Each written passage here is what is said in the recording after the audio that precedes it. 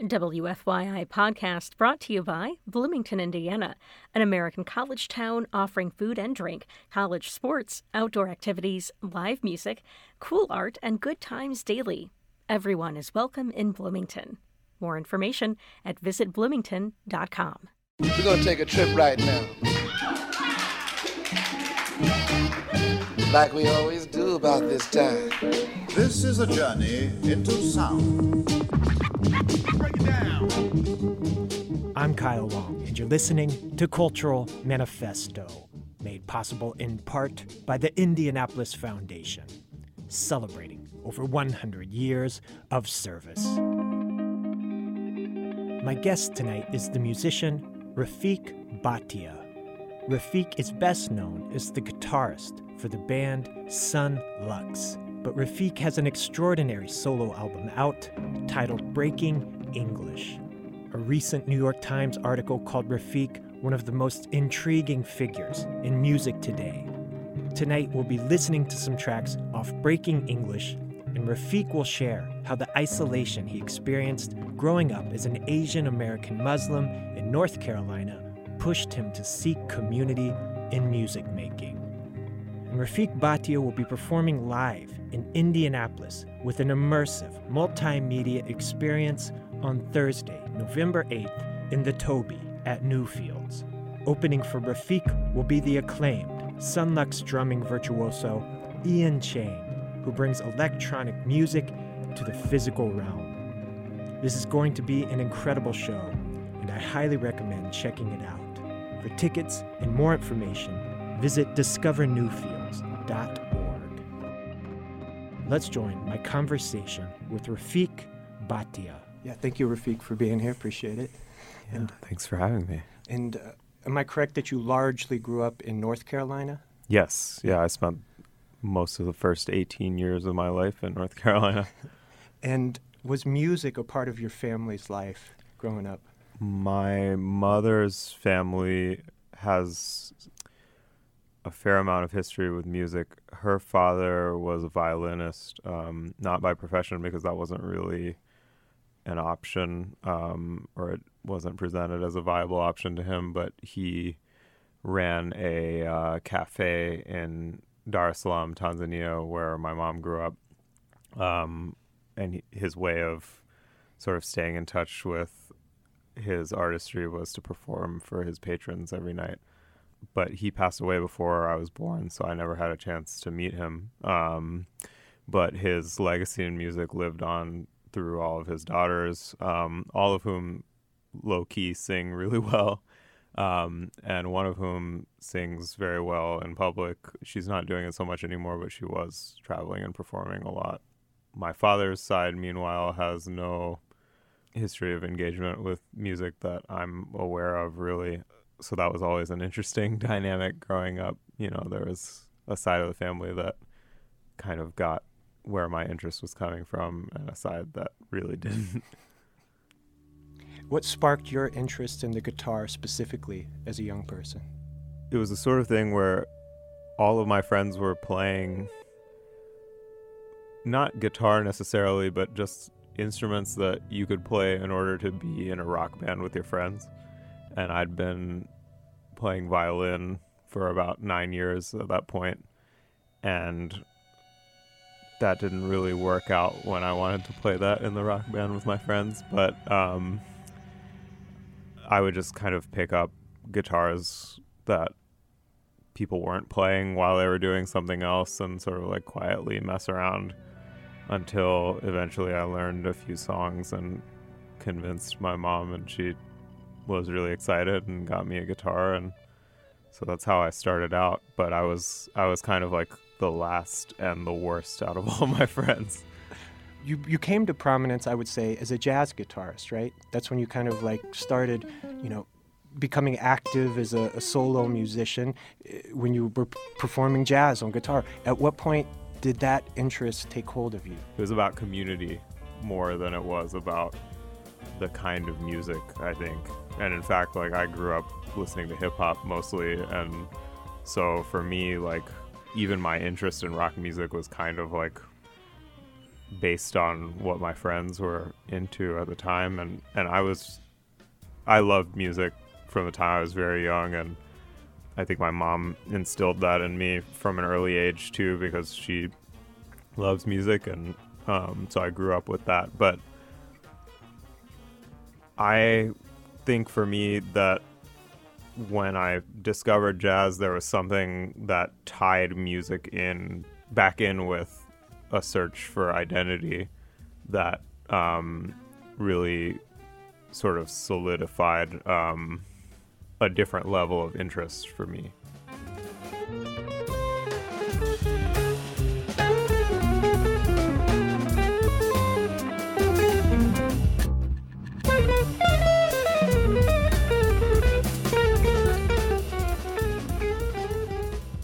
I mean, it really started with getting serious about the music of Jimi Hendrix, because he was the first guitarist that I heard where it just sort of destroyed me. Like, it didn't even feel like it was a guitar. It just felt like something more deeply human than any instrument could convey. And so I started doing the thing where it was like in the early days of the internet, and people were just like posting all sorts of content from every year, and it was all readily available, and I would just like go down these wormholes of reading interviews with artists that I was into. So I read these Hendrix interviews, and like many of them he was like speaking in really abstract, kind of like colorful terms about things, but every so often I would glean some little insight, or I'd like read a biography and they'd talk about how he was interested in these musicians, and then I'd check them out and read their interviews. And so I went on this sort of self-directed kind of research journey, and it eventually led me to records by people like Miles Davis and John Coltrane. And when I got to all of that, I could hear a number of things that I'd heard traces of in other music, but I felt like I had found where they were from in some way when I heard that music.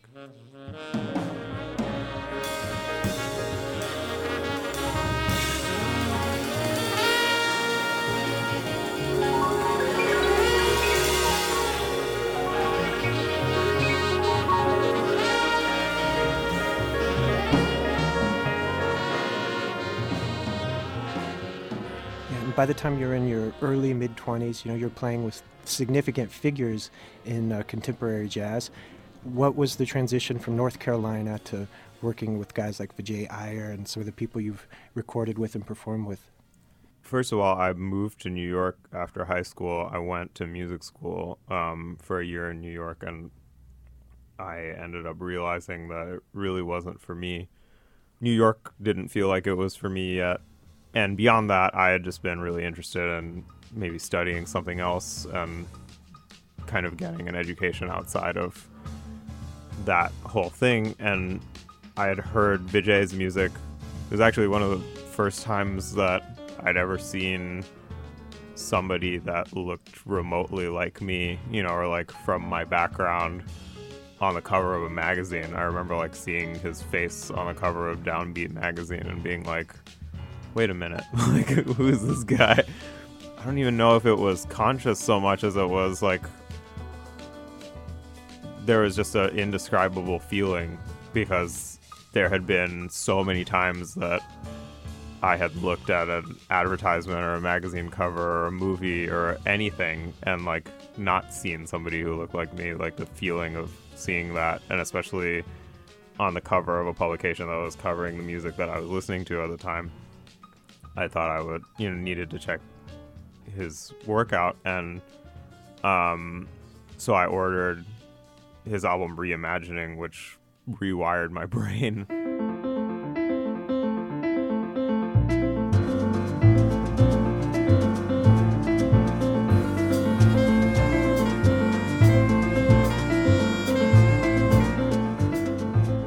And I was listening to him a lot. And then I started reading a little bit more about him and discovered that there were all of these things that we had in common. Like, he grew up playing violin for around the same amount of time as I did. He learned it by the Suzuki method, which is how I learned.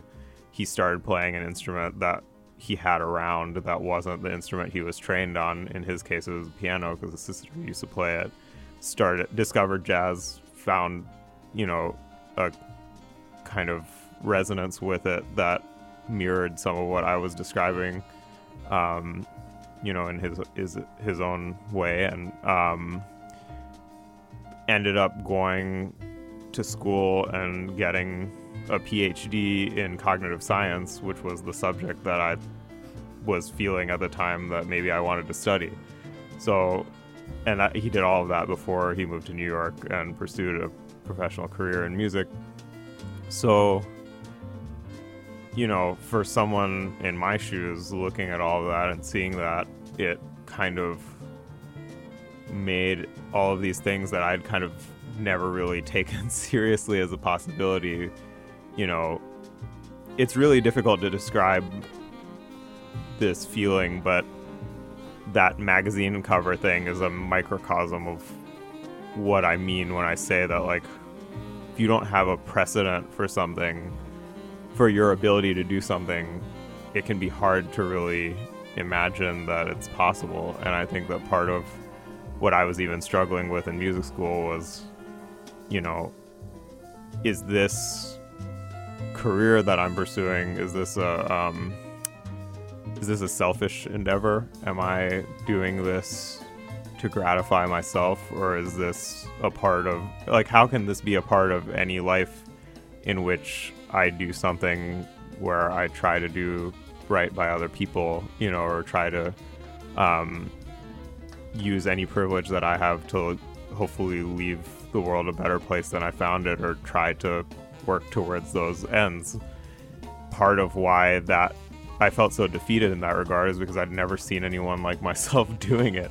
So I actually got in touch with Vijay. I just messaged him on MySpace and asked him if he'd be willing to give me some advice, and he was really kind and got back to me, and we ended up going for lunch, and he listened to what I had to say and was really just ended up saying a lot of things that affirmed my suspicion that maybe I didn't need to go to music school, and maybe that wasn't the only way. And I ended up later studying with him, studying composition mostly, but also talking a lot about improvisation, since the way that he composes is for improvisers. And then another person who I ended up working with early on was also a mentor of mine, which was Billy Hart.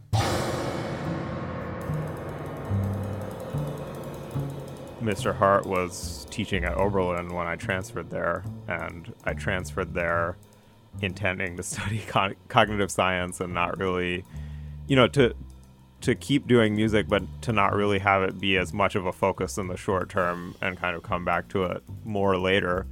But this thing happened when I got to Oberlin where my grades plummeted and I just was spending all my time meeting all of these really amazing musicians who are using this bubble to cultivate their own very personal approaches to improvisation and to writing music, and where people felt like they weren't so limited by any kind of constraints of what people were doing in the jazz scene in New York, let alone the jazz scene or jazz at all. Like, it was just, there was a free flow of information. People were listening to all kinds of music, and they were thinking about how music relates to other fields.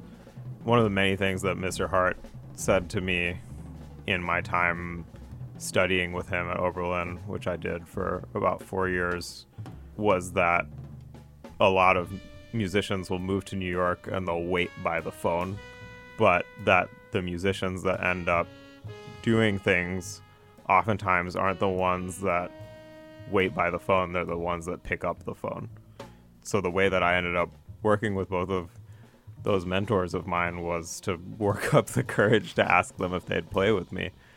And they agreed. And so, I think for me, it was not the thing that happens with a lot of people who work a lot in jazz, where they come to a place and get called by a few people and then other people hear them in that context. It was kind of a different process whereby I started by articulating a vision, or trying to articulate a vision that was my own, and inviting people who I admired very deeply to be a part of that process, and then seeing the result of that engagement being that people would then call me to be involved in their endeavors.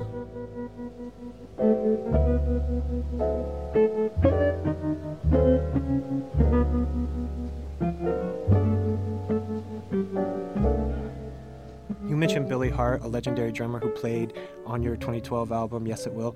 I like to talk about the history of Indianapolis music on this show, and I want to make a weird segue here. Yeah.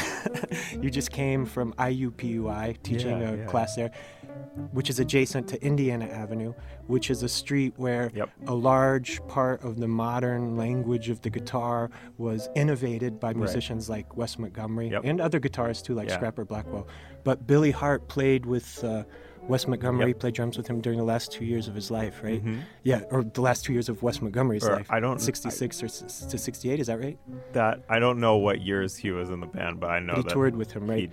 For a while. Yeah. Number one, are you influenced at all as a guitarist by Wes Montgomery, and did he tell you anything about touring with Wes? To answer your first question, I mean, it's sort of sacrilege to say no, but I really am not. Wes Montgomery is somebody who I have the deepest respect for, but I can't say that his records in particular, or records that he's on in particular, were a super formative part of my approach. But he has had such a profound influence that it's impossible to kind of not, it's just, he's influenced so many people who have influenced me that in that way, he's, of course, impacted my playing. I mean, just to give an example, like Bill Frisell is one of my favorite musicians of all time, and Wes, for him, is, kind of the original impulse in terms of his relationship to improvisation. So even just through that, he's had a big influence on me. And then secondly, yes, I've heard some great stories from Billy about touring with Wes, and one of my favorite ones is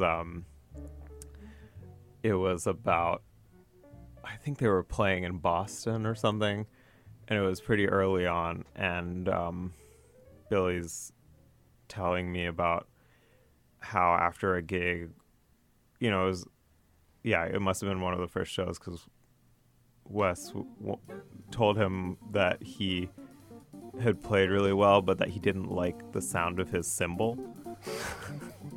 And I just remember, I don't know if he's going to get mad at me for telling the story. He's probably not going to know that I told it, but he said something like, what I wanted to say was, well, I don't like the sound of your guitar.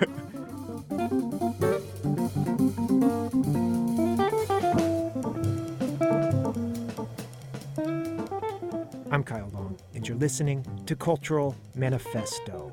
If you're just tuning in, my guest tonight is guitarist and composer Rafiq Bhatia. Rafiq will be performing in Indianapolis on Thursday, November 8th, in the Toby at Newfields. For tickets and more information, visit discovernewfields.org. Let's listen to a track off Rafiq's 2012 debut album, Yes It Will. This is Rafiq Bhatia with Try.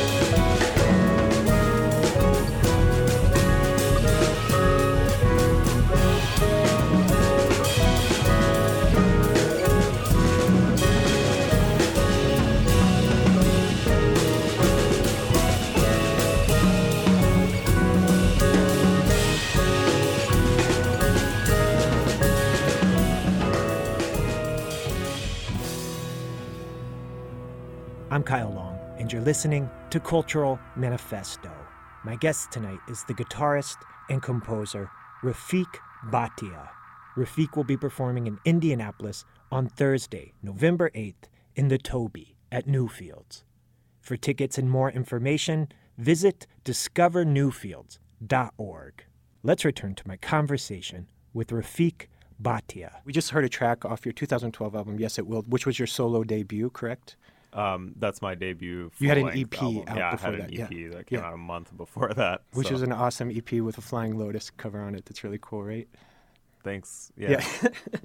And there was a 6-year gap between Yes It Will and Breaking English, right? Mm-hmm. And I know you spent a couple of those years touring and recording with Sunlux, but I also understand this was also a period of time where you were kind of redefining your approach to not only playing guitar, but just creating your own music in general. And there was a recent piece in the New York Times where you were quoted as saying you needed to make a radical break with your instrument and retool your vocabulary of music making. Can you talk about that 6-year period and kind of your transition as a kind of jazz guitarist to where you're at now? Well, I think a lot of where it started has to do with things that you can hear shades of in that track that we were just listening to, because even at first I sort of had a very hard time going into the process of making a record, thinking about what is typically done when you make a quote-unquote like straight-ahead jazz album, is that there's this kind of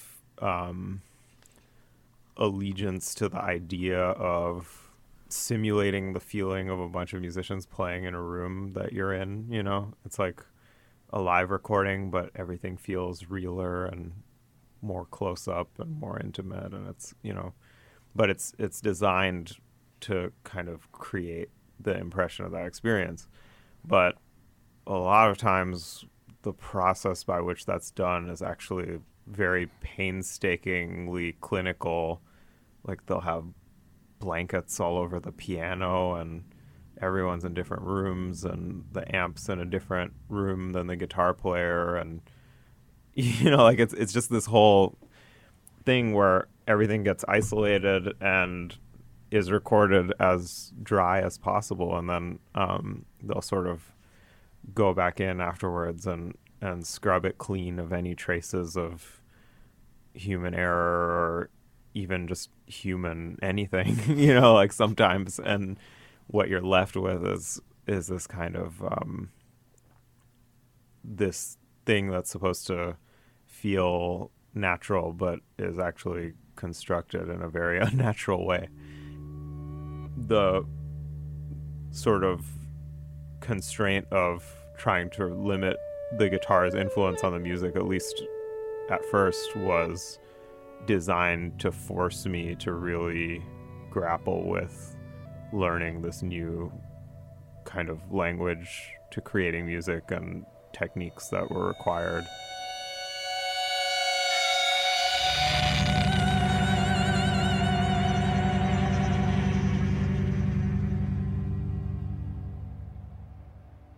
And Rafiq, I briefly want to go back to this recently published New York Times piece by Andrew Chow. You talked earlier about the importance of Vijay Iyer and seeing a musician who looked like you represented in a form of music that you loved playing. In this piece by Andrew Chow in New York Times, you talk about as you transition from a jazz-based approach to this world of kind of avant-garde electronic music or sound sculpting, however you want to describe it, you talk about having a sense of self-doubt about whether or not you and your music would be accepted in this scene that you describe as being heavily segregated and dominated by white men. Do you care to talk at all about kind of the biases or the segregation in that community that kind of, you know, cause those feelings of self-doubt in you? I know earlier you talked about the importance of community and kind of the decision-making of your direction in music. So that must have been huge for you if you felt like this is an area I want to explore, but there's not a community there kind of waiting to kind of embrace what I'm doing. Yeah, sure. I mean, I think it's interesting to me because, I mean, part of growing up in a situation where you don't really fit into any kind of groups of people or cliques or scenes or whatever is that you end up, or at least I ended up feeling like I would be able to explore a lot of different things and appreciate things from different perspectives. And I think that relatability is a really big part of how people come to music. And I mean, I described the power of that in that experience with Vijay, but that's not something that by and large I've had in music. So I think that has given me I feel a little bit more removed from that side of the equation of how I gravitate towards the music, and it tends to be more that I'll relate to something in the sound more than I relate to the people making it, maybe. But going back to your question about these scenes, you know, coming out of a perspective where most of the music that has been the most impactful on me has been music that has come directly out of African American communities. And, you know, be it the hip hop that I fell in love with when I first started making music, and that's still what I listen to the most, or whether it was that jazz music that I was talking about that I discovered in high school that resonated with me in terms of like the idea of narrativity and musical expression, or you know, any number of these things ended up being really formative in terms of my musical development, but also in the formation of my aesthetics. Something that I've noticed in a lot of these sort of like electronic or electroacoustic scenes is that they, as you know, mentioned that I had said in that article, that they tend to be very heavily segregated, or just that there are no non-white people, or almost no non-white people involved in these circles.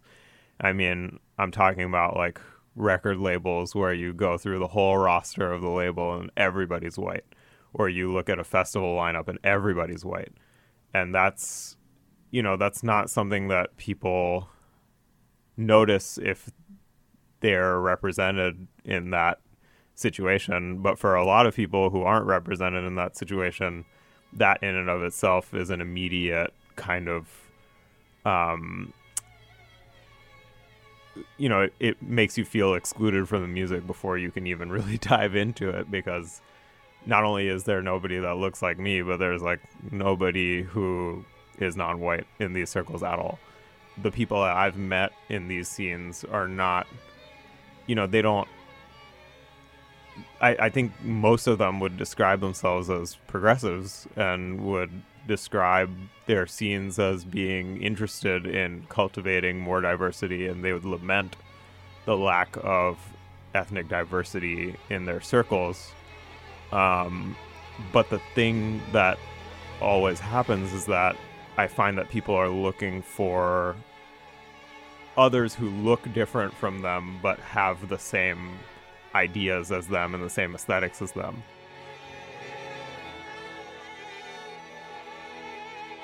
I'm Kyle Long, and you're listening to Cultural Manifesto. If you're just tuning in, my guest tonight is the composer and guitarist Rafiq Bhatia. Rafiq will be performing in Indianapolis on Thursday, November 8th in the Toby at Newfields. Let's return to my conversation with Rafiq as I ask about his critically acclaimed 2018 album, Breaking English. It's an extraordinary record. It's titled Breaking English, and I did want to play a couple songs and get your reaction. I get the feeling you like to let the music kind of speak for itself, but there were a couple songs that I think had strong thematic elements that might be worth discussing. And the first track I want to play is Hoods Up, which I read was in some way written surrounding the murder of Trayvon Martin, the teenage kid in Florida who was shot in 2012 over coming home with a pack of Skittles, from the convenience store. Tell me about this piece and what about the tragic murder of Trayvon Martin kind of spoke to you in creating this? For me, a lot of times, especially with instrumental music, there's a tendency for meaning to be a sort of abstract element in terms of how you associate sound with ideas. But the Trayvon Martin case and its aftermath were very much in the air when I was starting to work on this piece. And there was a march in New York City that I was not able to attend, but which I remember being very affected by the idea of, and also hearing the speeches that were made there. And it was the Million Hoodie March, where everybody wore hoodies in solidarity with this kid whose reputation was dragged through the media after he was gunned down, exploiting every possible super predator type stereotype about a young black kid. And the sort of like quote unquote like thug demonization that was taking place. So I think there was an element of this when I started where I wanted to create something that would how do you humanize a subject that's been dehumanized? How do you express deep frustration while also conveying a sense of deep intimacy with the subject? How do you express hopelessness in a way that feels like it can billow up into a tide that eviscerates everything in its path and clears ground for rebirth and renewal? Like these were some of the elements that I think were at play in the way that I was initially thinking of this song.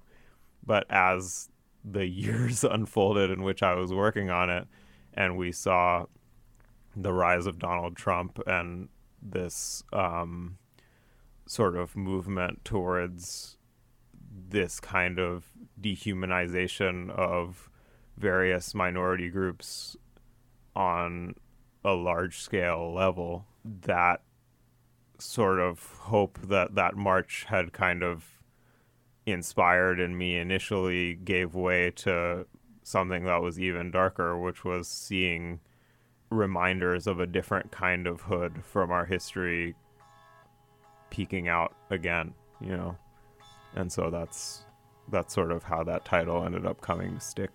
Yeah, let's listen to Hoods Up off the new record Breaking English.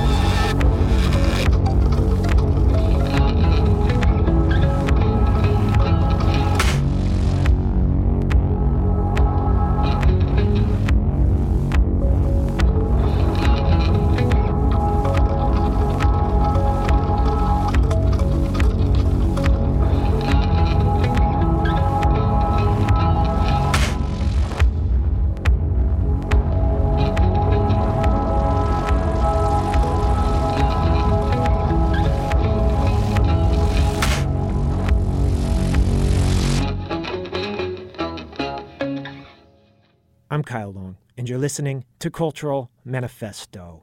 My guest tonight is the guitarist and composer Rafiq Bhatia, and we just heard Hoods Up, a track off Rafiq's latest album, Breaking English. Rafiq will bring his immersive, multimedia Breaking English tour to Indianapolis on Thursday, November 8th in the Toby at Newfields. For tickets and more information, visit discovernewfields.org. Let's return to my conversation with Rafiq Bhatia. And Rafiq, the next track I wanted to ask you about is Before Our Eyes. And throughout the album, there seems to be, to me, a strong influence of Carnatic music and the rhythms and, of course, the use of violin, right? Can you talk about that element of the record on this track specifically, but just as a motif throughout the record, these sounds of kind of these references to Carnatic music? Well, I think especially the rhythms of Carnatic music have been influential to me in my development, and one of the places where I heard them early on was in Vijay Iyer's music, and he's of South Indian descent and had taken a particular interest in Carnatic music and the sort of cadential aspects of the rhythm. Like in the West, we often think about harmony as having tension and resolution, but in Indian music, there's a really incredible attention to the way that you can create tension and resolution in really elegant kind of ways with rhythm. And so that's something that is actually the influence of that, and also the influence of Vijay's work and the way that he's dealt with that are more apparent, I think, on Yes It Will. But what you hear more of on Breaking English maybe is the melodic sensibility of some of that music. And Anjana Swaminathan is really mostly responsible for that. She's the violinist that you'll hear on this track and who also made a brief appearance on Hoods Up.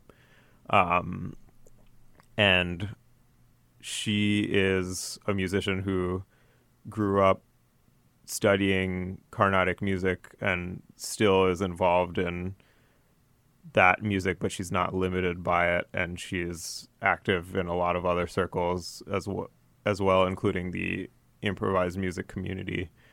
And I met her through her sister Rajna, who's an incredible mridangam player, who I met through Vijay, actually.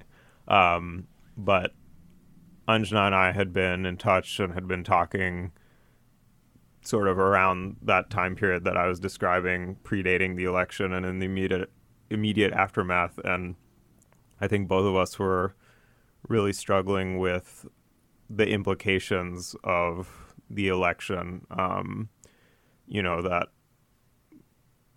somebody who would advocate a ban on people like my parents was elected to the presidency, not to mention all of the other reasons, but just that one in particular, for both of us, was really salient. And we had had a few conversations about how that was affecting our art. And I just remember the sessions that we did together working on this record were really charged with that energy. And it's a really wide, serpentine kind of coiling expression of melody. And I think it cuts really deep, and I'm really proud to have it on the record. Off his new album, Breaking English, this is Rafiq Bhatia with Before Our Eyes.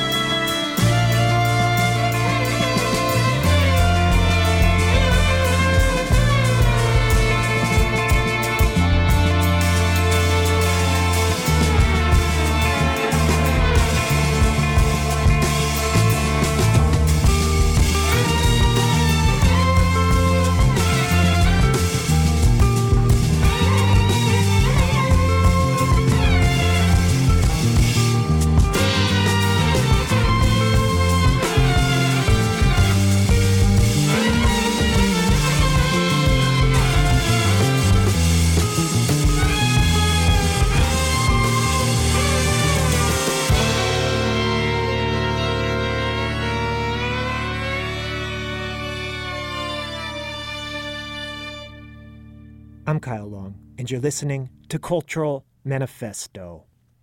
My guest tonight is the guitarist and composer Rafiq Bhatia, and we just heard Before Our Eyes, a track off Rafiq's latest album, Breaking English. And Rafiq will bring his immersive, multimedia Breaking English tour to Indianapolis on Thursday, November 8th in the Toby at Newfields. For tickets and more information, visit discovernewfields.org. Let's return to my conversation with Rafiq Bhatia. And Rafiq, the last song I want to play off Breaking English is the title track, which is a very beautifully orchestrated piece that has a choir in it. It veers into almost this gospel music territory. It kind of reminded me of a Jay Dilla type kind of funky track. Tell me about this track, Breaking English. Well, this one, actually, the sort of guitar melody was something I composed spontaneously, and it was in the middle of an improvisation. And I have a recording of the first time I played it, you know, when I kind of like happened upon it, and it sounds like exactly like it did on the record. You know, like it just kind of came out fully formed with its odd 10-bar structure and all this sort of stuff. But it's every once in a while when you're an improviser, there are things that happen where it feels like the music was just there in the ether or something, and that you're not really responsible for it. And at least with that kind of central theme, it sort of feels like it like happened to me or something. But the context around that was something that took a lot of very careful work and sculpting, and really privileged to have the incredible Marcus Gilmore on the drums on that track, who has been a collaborator of mine, and who I've been fortunate to work with a lot over the last few years. And those vocals are from Nina Moffat, who's a really incredible New York-based vocalist, who has, you know, like she's been singing music out of the church her whole life and got really into gospel music in high school, and has an approach that has a foot in that, but that is also really interested in kind of what you might call extended techniques, which is using your instrument in ways in which it's not typically utilized, or using techniques that are unconventional to produce certain kinds of sounds. And so I think she has a really interesting take on not only the strength, you know, ways of singing that articulate the strength and power of the human voice, but also that kind of articulate the fraying of the human voice, and the kind of there's beauty, but there's also pain. And I think Breaking English has a number of meanings, and some of them that, you know, one of the ones that's been explored more in conversations and reviews and things like that is about challenging and retooling vocabulary. One of the things that is a theme throughout this record is breath and the sound of breath and breathing. Even though the choir is kind of detuned and warbling and has this sort of androgynous, half human, half machine quality to it, the breathing is like almost to the point of a gasp or something. It's like a very, very prominent part of how that part functions, and the only reason why you don't notice it more is because it's such a natural part of what we're all always doing. Rafiq, thank you so much for taking time to come here today and share music off this extraordinary record, man. I really appreciate it. I know you had a busy day and you're on tour right now, so thank you so much, man, for taking time to be here today. No, thank you for taking the time. It was really great to speak to you. Thank you, Rafiq.